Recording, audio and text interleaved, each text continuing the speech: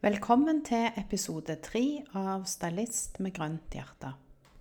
Velkommen til podcast Stylist med grønt hjerte, en podcast av meg, Lene Gravdal. Jeg jobber som stylist for privatpersoner og bedrifter, rådgiver og foredragsholder. I 2015 ble jeg oppmerksom på at tekstilbransjen er den nest mest forurensende bransjen i verden. Den berører alle 17 globale bærekraftsmålene satt av FN. Jeg ønsker å bidra til en endring sånn at vi kan nå disse målene i tide.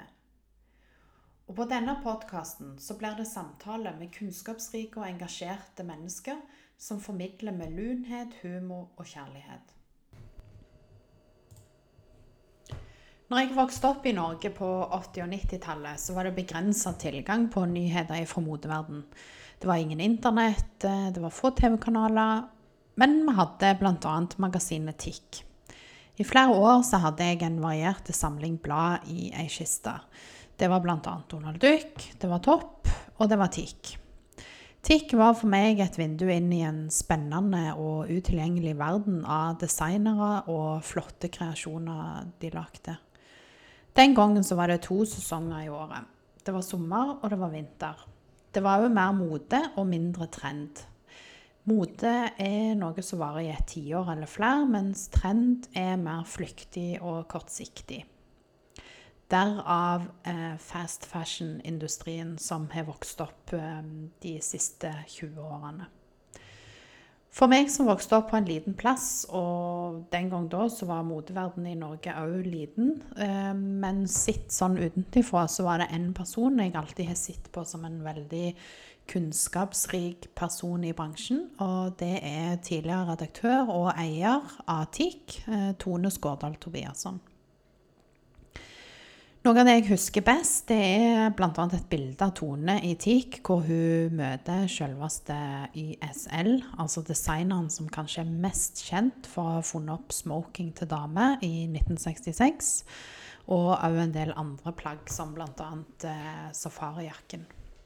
Nå er TIK historie for vel 20 år siden, og Tone har blant annet jobbet med organisasjonen NIS for å inspirere mode- og merkevareklær til å omfavne bærekraftige løsninger basert på ekte og helhetlig tilnærming til naturen.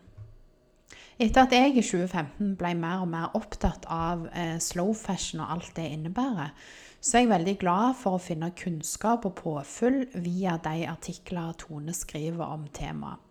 Ofte i samarbeid med Ingunn Klepp med SIFO, Forbrukerforskningsinstituttet. Kunnskapen og perspektivet er interessant, men også måten Tone skriver på. I dag skal jeg snakke med Tone om hennes engasjement, spesielt for norsk ull, hvorfor og hvordan dette engasjementet begynte hos henne da. Og denne høsten så har Tone Tobiasson og Ingunn Klepp, de har vært på turné med foredrag i forbindelse med at de har gitt ut en bok som heter Norsk strikkehistorie. Tusen takk, Tone, for at jeg fikk lov å komme hjem på kjøkkenet ditt. Jeg inviterte meg nesten selv. Det er bare hyggelig. Ja, veldig kjekt. Det er litt kjekkere å ha samtaler på den plassen en faktisk jobber ifra. Du, nå sa jeg jo i introen hvordan jeg husker deg ifra før, og jeg forstod jo at jeg sa feil. Ja. Nei, det var nok Valentino, det bildet du husker, tenker jeg. Ja, hva som gjorde at jeg trodde det var YSL? Jo, det var nok fordi at jeg hadde på meg en YSL smokingbukse, Ja. og hadde tatt på meg en litt sånn smoking fordi jeg var veldig usikker på hva jeg skulle ha på meg, for det var et sånt selskap som Ja, det forstår jeg var godt. i Roma, hvor Valentino var verten. Ja. Og han er jo mye mer begeistret for kvinner i kjoler enn i bukse. Stemmer, ja. Så jeg hadde jo skikkelig sånn nerve på det. Ja, Men jeg var jo så heldig da, fordi at han fikk med seg at jeg var norsk, Ja. og er så begeistret for, eller var så begeistret for kronprinsesse Mette-Marit. Så jeg slapp unna med alt. Du slapp unna med alt, det er så bra. Fantastisk, det var jo veldig bra. Og det er jo litt sånn tilbake til den opprinnelsen til smoking for damer, for det var vel ganske kontroversielt når det ble jeg kan si funnet opp på 60-tallet. Det var jo et herreantrekk deluxe, ikke sant? Og at kvinnene skulle stjele det og ta eierskap til det var jo veldig spesielt, men det er jo verdens råeste antrekk da, for kvinner, og jeg trives kjempegodt og bruker den masse fremdeles, så det har jeg gått med i mange, mange selskaper. Det forstår jeg veldig godt. Det er litt sånn en sånn variant jeg favoriserer selv også. På en måte av og til så er en litt lei kjole eller skjørt eller whatever, og så bare føles det så godt å ha på seg en sånn smokingantrekk. Og det som er trikset der, som jeg har gjort noen ganger, det er å bruke bunadskjorten til. Det var et godt tips. Det var ganske rått. Det er litt sånn når han er over den alderen at han ikke bare kan gå med smokingjakken, for det var litt sånn i begynnelsen av 20-årene så funket det, men ikke nå lenger, kjenner jeg. Og det var vel også sånn at noen ikke fikk lov å komme inn på enkelte restauranter, jeg lest i begynnelsen da, når det kom dette plagget på de fineste plassene, så var ikke det lov som dame. Så det endret seg litt det, heldigvis. Men nå er jo TIK historie for vel rett over 20 år siden, er det ikke det? Ja. Så hva skjedde? Livet gikk videre. Jeg hoppet jo av før de la ned TIK. Og det er jo en egen historie, men den behøver ikke å dra nå. Og da var jeg veldig sånn i beit for hva jeg skulle drive med. Men jeg begynte å jobbe sammen med Oslo Fashion Week, og da med Pål Vassbotn, og han var veldig opptatt av dette med bærekraft, og særlig at norske designere skulle ta et ordentlig hardt blikk på hvordan de produserte ting, hvor de produserte og så videre, og så sa jeg litt sånn spøkefullt til han at det kan jo ikke være så veldig vanskelig, for disse norske designerne har jo så små kolleksjoner, at de må jo nærmest bare kunne håndskrive noen lapper sammen med klærne sine. Og så lo vi litt da, men så fant vi ut at vi må jo få frem mer informasjon, for den informasjonen som er på klær, eller som har vært på klær, og som er faktisk på klær den dag i dag, har jo vært veldig, veldig begrenset. Det er instrukser, og så har det vært fibermerkingen. Og så noen nummer som vi ikke vet hva betyr, som forbruker i hvert fall. Så da satte vi i gang noe som etter hvert ble et nordisk samarbeid, som heter Nice. Ikke Nice. Og det er da Nordic Initiative Clean and Ethical. Og da var det Nordic Fashion Association som på en måte hadde dette som en plattform. Så jeg laget nettsider som inneholdt masse informasjon på hvordan man skulle både som designer tenke, men også hvordan forbrukere kunne få mer informasjon, særlig rundt bruksfasen da. Av klær, og de nettsidene var oppe i mange, mange, mange år. Og så har vi sett da, at det har blitt veldig mange av den typen skulle til å si at det har utviklet seg. Og at nettsider er veldig statiske. Det gjør jo så det. Derfor så har vi heller gått over til å bruke sosiale medier. Så det er veldig mye Facebook som gjelder nå. Så da har vi gruppe og side på Facebook som er for Nice Fashion. Som funker bedre. Som funker mye bedre, fordi at da kan du hele tiden være aktuell, og de artiklene som kommer på trykk rundt omkring i verden som er relevante, da legger vi de ut med en gang. Det skjer jo så mye. Altså det er litt sånn, bare på de siste årene, mens jeg holdt på med slow fashion, så er det sånn, det er jo utrolig mye informasjon å hente, og det er jo veldig, veldig bra, egentlig. Så absolutt så tror jeg at... Og da blir man også på en måte litt sånn redaktør og kurator, fordi at man gjør et utvalg, ikke sant? Og så er man kritisk til kilder og den informasjonen som løftes fram, sånn at vi har en overordnet på en måte filosofi da, hva dette skal handle om, og slow fashion jo absolutt på toppen av agendaen vår. Ja, og så tenker jeg igjen det med kilder, for det kan jo være veldig vanskelig, for det jo en veldig uoversiktlig bransje i utgangspunktet, og nå når flere og flere på en måte skjønner at ok, vi må gjøre noe i forhold til dette, så vil jeg jo tro at det en del greenwashing ute og går, altså det som man kaller for en vil identifisere seg med det, men kanskje det ikke... Det veldig mye greenwashing, og det klart at veldig mange firmaer har skjønt at de kan ikke sitte stille i båten og håpe at det går over, sånn at de prøver jo å finne måter å fremstille det de gjør på en positiv måte, og særlig hvis de store aktører. Mange fremdeles sitter litt sånn stille i båten, fordi de redd for kanskje å bli hengt ut hvis de sier noe feil. Men det mange aktører som opptatt av at de skal gjøre ting riktig, og så griper de jo da ofte fatt i det som liksom buzz-greiene for tiden, så det for eksempel circular economy og den type ting, så hopper de inn i det, og skal vise hvordan de kan være sirkulære, og så videre. Og da jo spørsmålet om det de gjør da, det faktisk hensiktsmessig, eller det bare på en måte å fortsette denne fast-speeden og resirkulere gammel dritt til ny dritt. Fast fashion med en slow fashion påtrykk på en måte. Nei, men også det jo, jeg vil jo tenke at det veldig farlig å på en måte jukse med det, fordi at folk flest og forbrukere har mer og mer informasjon. Det mer gjennomsiktig i dag enn det har vært for noen år siden, så det veldig lett å liksom bli avslørt av hvis en prøver å fremstille seg som noe den ikke da. Heldigvis så begynner jo også pressen å bli mer kritisk, og stille spørsmål med, men dette bærekraftig? Og så det et eller annet med at forbrukeren har jo sunn fornuft i bunnen av det hele. Det jo det. Sånn at når noen har prøvd å hevde at syntetiske materialer mye mer miljøvennlige fordi at de kan resirkuleres, så klør jo forbrukeren seg i hodet og sier, men dette doesn't make sense. Dette stemmer ikke med min opplevelse av det. Og da det faktisk forbrukeren som har sunt vett i skolten sin, og faktisk tenker riktig. Fordi at forbrukeren vet jo det at det å ha klær som gode klær, og som varer lenge, og som de glad i, og som de bruker masse, og det jo det mest miljøvennlige. Det vil vi jo ha alle, og litt sånn satt på spissen, så jeg sier, alle vil jo være med å bidra på at vi skal gå mot et bedre klima og den pakken der, sant? Så det bare å finne liksom hva en skal gjøre da, for det kan jo være veldig uoversiktlig. Så jeg jo ofte den der sjekklappen, sant? Ikke hva merkenavnet, men lappen på innsiden av plagget.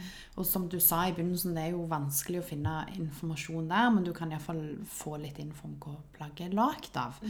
Og da pleier jeg å si at det mulig å få kjøpt mye dyr akryl I dag, forkledd som ullgensere. Kanskje en ullgenser til 3000, og så det 40% akryl I. Da kjenner jeg at det koker litt inni meg, altså. I hvert fall så får du litt elektrisk støt ganske fort. Ja, det gjør du også. Og så blir du svett, og så blir du klam, og så kommer den antageligvis til å nuppe ganske mye. Det gjør den, sånn at du kommer nok til å bli ganske misfornøyd med det kjøpet da. Men noe av problemstillingen jo at disse plaggene selges jo som strikk da, ikke sant? For nå det høsten, så nå strikken kommet I butikk, og da definerer de ikke om det av ull eller om det akryl. Nei, det litt sånn og det litt, veldig sånn dårlig misvisende, synes jeg da. Veldig misvisende. Jeg synes egentlig at det burde være litt sånn I forhold til markedsføringsloven på det. Hvordan markedsfører og det mange som selger også ullgensere, liksom som ullgensere som har masse akryl I seg. De kan, og de har gått inn I butikker ved å ha spurt de som står I butikk, og denne genseren som står her liksom, hva den laget av? Nei, det selvfølgelig ull. Så men da kan vi jo se på merkelappen sammen. Så ser vi på merkelappen sammen, og da blir det jo litt bleke da. Men jeg tenker jo at det mange gjerne som faktisk ikke vet at akryl, altså det opplever jeg I min jobb med privatkunder, altså vi har på en måte nå kanskje 20 år der vi har gått glipp av den der materialkunnskapen, sant? Jeg husker jo når jeg var barn på 80-tallet, og det begynte å komme en del av de syntetiske materialene, sant? Som jeg hadde lyst på, sant? Som var litt, det var kult, og det var inn, og mor mi var sånn, nei, det kan du ikke få, for det er syntetisk, det er nuppe. Og jeg bare, å nei, sant? Altså, og det er litt sånn, nå når vi har hatt fast fashion så mye, så har vi jo blitt vant med noe annet, og vi på en måte kanskje ikke blitt opplært i hva som er bra materiale, rett og slett. Så det er nok manglende informasjon og kunnskap, rett og slett, bare. Sant? Det er mange som blir overgitt når jeg sier at akryl er plast, og at det er råoljebasert. Disse plastbaserte materialene, som polyester og nylon og akryl, de har jo hatt en veldig sterk lobby, som har vært veldig flink til å selge inn disse materialene. Og de har jo laget stoffer som har vært fristende, som har skint og glitter i dem, og de har liksom og så er de prismessig veldig altså de konkurrerer veldig på pris, selv om de andre enden kan bli dyre. Ja, det er jo det. Det blir dyrt for miljøet, som vi har sett, sant? Med mikroplast i havet, og når vi vasker klær, og Så prisen er uansett noen som betaler, da. Men nå er liksom 60% av alle tekstilene våre er jo plastbasert. Ja, tenk det, 60%. Og hvis du regner med de som er menneskeskapte, da tar du også med de som er viskoser og som er, hvor man i utgangspunktet kan ha et naturmateriale som da forvandles via kjemi til tekstiler, så er vi oppe i 70%. Ja. Og det er mye. Det er veldig mye. Det er veldig, veldig mye. Ja. Og det er jo hele grunnlaget for fast fashion. Det hadde ikke vært for det, så hadde ikke fast fashion vært mulig. Nei, for det er sant. Da hadde du sittet med bomull som det er begrenset tilgang på, og sittet med ull som det er veldig begrenset tilgang på. Ja. Og da hadde den bransjen, altså da måtte de virkelig sittet og spunnet luft og det hadde ikke gått. For det hadde ikke gått. Ja. Og det er den enorme økningen i volum. Den er jo rett og slett basert på disse plasttekstilene. Ja. Og sånn sett så må mengden ned. Ja. Ikke sant? Ja. Og hvis mengden går ned, så er det ikke sånn at vi kan gå ut og kjøpe noe nytt hver eneste uke når det kommer nye kolleksjoner i disse store kjedene. Stemmer det. Ja. Som ikke lenger har 2 kolleksjoner i året, men som har en hver uke, liksom. Ja, det er jo sånn. Det er jo helt og det er jo også noe som jeg snakker om i forhold til foredrag, det der med 2 kolleksjoner. Det kan være vanskelig. Jeg har jobbet i klesbutikk selv, og stå med engasjement og selge inn høstvare i juni, når vi ikke har hatt sommer en gang, sant? Altså det er liksom sånn, det er hele veien på så mye forskudd, men egentlig ikke i takt med tiden vi lever i på veldig mange andre ting. Der vi på en måte, det er yoga, det er slow, og det er mindfulness all over, men i motebransjen, da er det litt fashion out of fashion. Og slow food, Slow food, ikke sant? Nå der er vi opptatt av både lokalmat og slow food, at ting skal ta tid å lage fra bunnen av. Og det eneste stedet vi ser det nå veldig tydelig med tekstil, er jo den strikkebølgen, som kanskje ikke er en bølge, men faktisk er en varig forandring. Ja. At folk vil skape noe selv, og nå kommer også dette med symesterskap og alt Stemmer det. Da folk vil begynne å sy og lage ting selv. Ja. Enten som redesign, eller også fra bunnen av. Og det betyr jo at folk kanskje igjen søker den kunnskapen om tekstilene, ikke sant? Om de forskjellige fibrene, hva de er gode for, og gjennom det å ta tak i materialene selv, faktisk får den kunnskapen. Og det er det håpet vi har nå, da. Ja. At dette skal føre til en bevisstgjøring hos folk, at de faktisk tar tingene mellom hendene, og ser hvor lang tid det faktisk tar å strikke en genser. Hvor lang tid det tar å sy en kjole. At det er ikke noe som skjer sånn, ikke sant? Nei. Sånn, du kan ikke bare gå og ta den fra hengeren. Du kan faktisk gjøre noe selv, og yte noe selv, og gjøre noe valg i forhold til materialene og sånn, for at du skal få noe som, når du legger så mye arbeid i det, at du faktisk bruker lenge. Og det er jo litt sånn, gjerne ikke nødvendigvis en motvekt all teknologi vi har tilgang på i dag, men det litt den der å ta tilbake det, liksom de menneskelige kunnskapene som individuelle, altså det blir en individuelle look på genseren, kanskje med maskerfeil her og der, selv om noen strikker perfekt, altså at du får litt mer sånn, en annen verdi på det, liksom. Det handler jo også om at egentlig så har jo motebransjen fratatt oss kunnskapen. Ja. Fordi at den har fortalt oss at du vet ikke hva du kler. Du vet ingenting om hva som mote eller inn og så videre. Det det vi som bestemmer. Stemmer det. Og denne høsten så skal du gå kledd sånn. Og nåde deg hvis du finner på noe annet, liksom. Og neste vår så skal du ta og alt det der skal du hive i søpla, eller sende til Fretex og så videre. For at da og det var svart forrige sesong. Nei, takk. Nå må det være hvitt. Nå må det være hvitt, ja. Og det jo egentlig og bakgrunnen for den slogan som jeg har brukt mye, som heter «It's not science, it's fashion». Selv om det i dag blitt veldig mye science.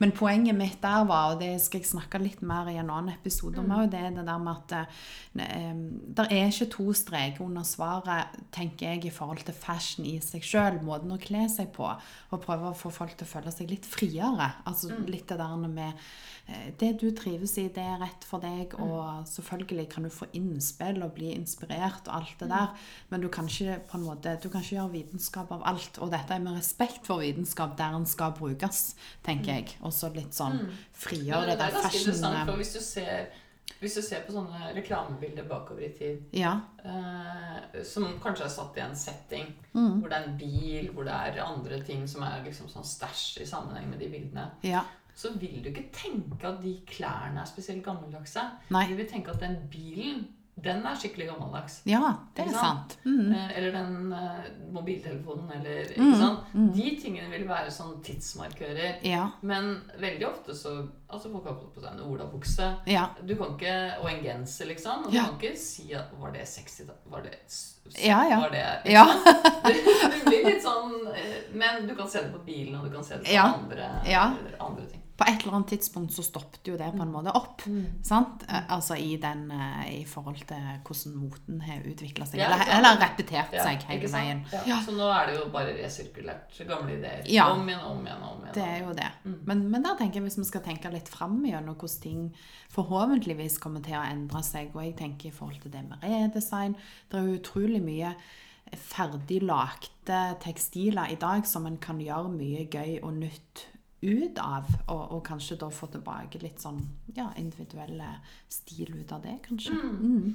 Jeg tror, altså det å ta tilbake den kunnskapen da, og si at jeg vet faktisk hva jeg kler, eller hvis jeg får litt hjelp, så vet jeg i hvert fall hva jeg kler, og jeg vet hva jeg føler meg vel i, så det på en måte å peke litt nese til denne her motebransjen da, som har utnyttet feltet så lenge og sluppet unna med virkelig murder, altså. I forhold til altså brukt markedsføring som en måte å si at det vi som bestemmer. Altså det veldig morsomt. Jeg reiser jo så mye rundt og holder foredrag sammen med Ingunn, som har skrevet disse bøkene sammen med. Og vi ofte på sånn alt fra husflidslag til på biblioteker til det kan være alle mulige settinger og strikkekaféer og da det alle aldre og alle, ikke sant? Men det vi legger merke til ofte at folk som litt voksne de tar på seg for eksempel sånne litt mer altså sånne oleana-jakker, eller de har på seg fine kofter og sånt. Og det jo ikke noe med mote å gjøre, ikke sant? Og da til motsetning til de som tilsynelatende da har på seg noen moteklær, så blir de så fine. Og de blir liksom så rette i ryggen. Og det liksom et eller annet som så innmari kledelig med det. Ja, du føler jo at du har et plagg med en ekstra dimensjon i forhold til verdien, sant? At det nok det, og det gjør noe med oss. Akkurat som liksom, et plagg du kanskje arvet eller brukt veldig lenge, som har en sånn historie, det gjør jo noe med følelsen du har på. Men vi må jo ikke glemme å snakke om i forhold til, du jo en ullentusiast. Ja.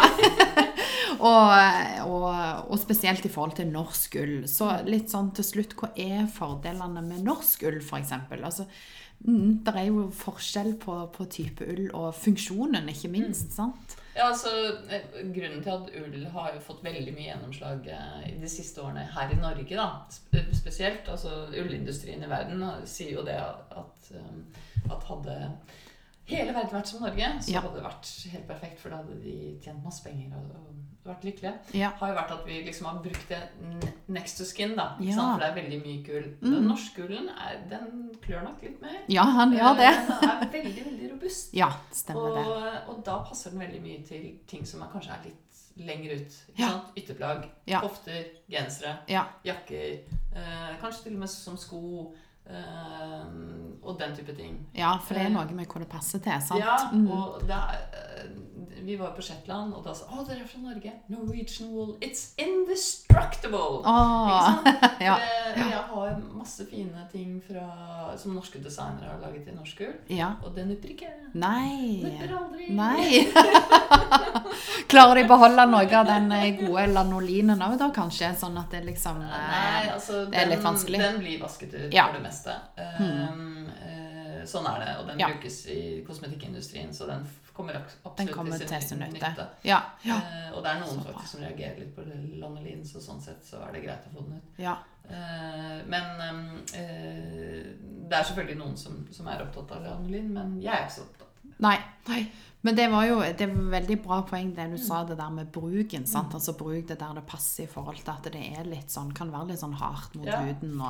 Men når du bruker det over lang tid og vasker det og så videre, så vil det bli mykere over tid. Ja, det jo litt av den eldre generasjonen, vet jeg, som min morfar, han var ikke så glad i ull, fordi han hadde vokst opp med den harde ullen, sant, på skinnet sitt, så han brukte raggsokkene, men jeg mener han hadde bomullssokker inni der, altså. Det hadde blitt litt mye. Men på kofte, sant, noe annet. Men altså, vi jobber også med den australske ullindustrien, og sånn at jeg regner med det er ikke bare norsk ull for min del, og jeg liker masse merino-ull, men ull har så mange egenskaper som helt fantastiske, og nå har de funnet ut at i forhold til atopisk eksem, så kan de hjelpe, og det absorberer såkalte wax i luften, som en volatile organic compound, så hvis du har det hjemmetekstiler, så det renser det luften for deg hjemme. Masse ting med ull som de nå begynner å finne ut faktisk veldig helsefrembyggende. Ja, så bra da. Ja, jeg veldig glad i ull selv, jeg må si det. Det et behagelig plagg. Men du, vi kunne jo snakket veldig mye mer, men det kan jo fort være at vi snakkes igjen på podcasten. Nå blir det en litt sånn i starten slags introduksjon, sant, for lytterne på det, og så du jo ekspert på dine områder, så da jeg jo veldig glad i å lese de artiklene som du og Ingunn Klepp skriver. Så det veldig bra. Veldig kjekt. Tusen takk. Tusen takk.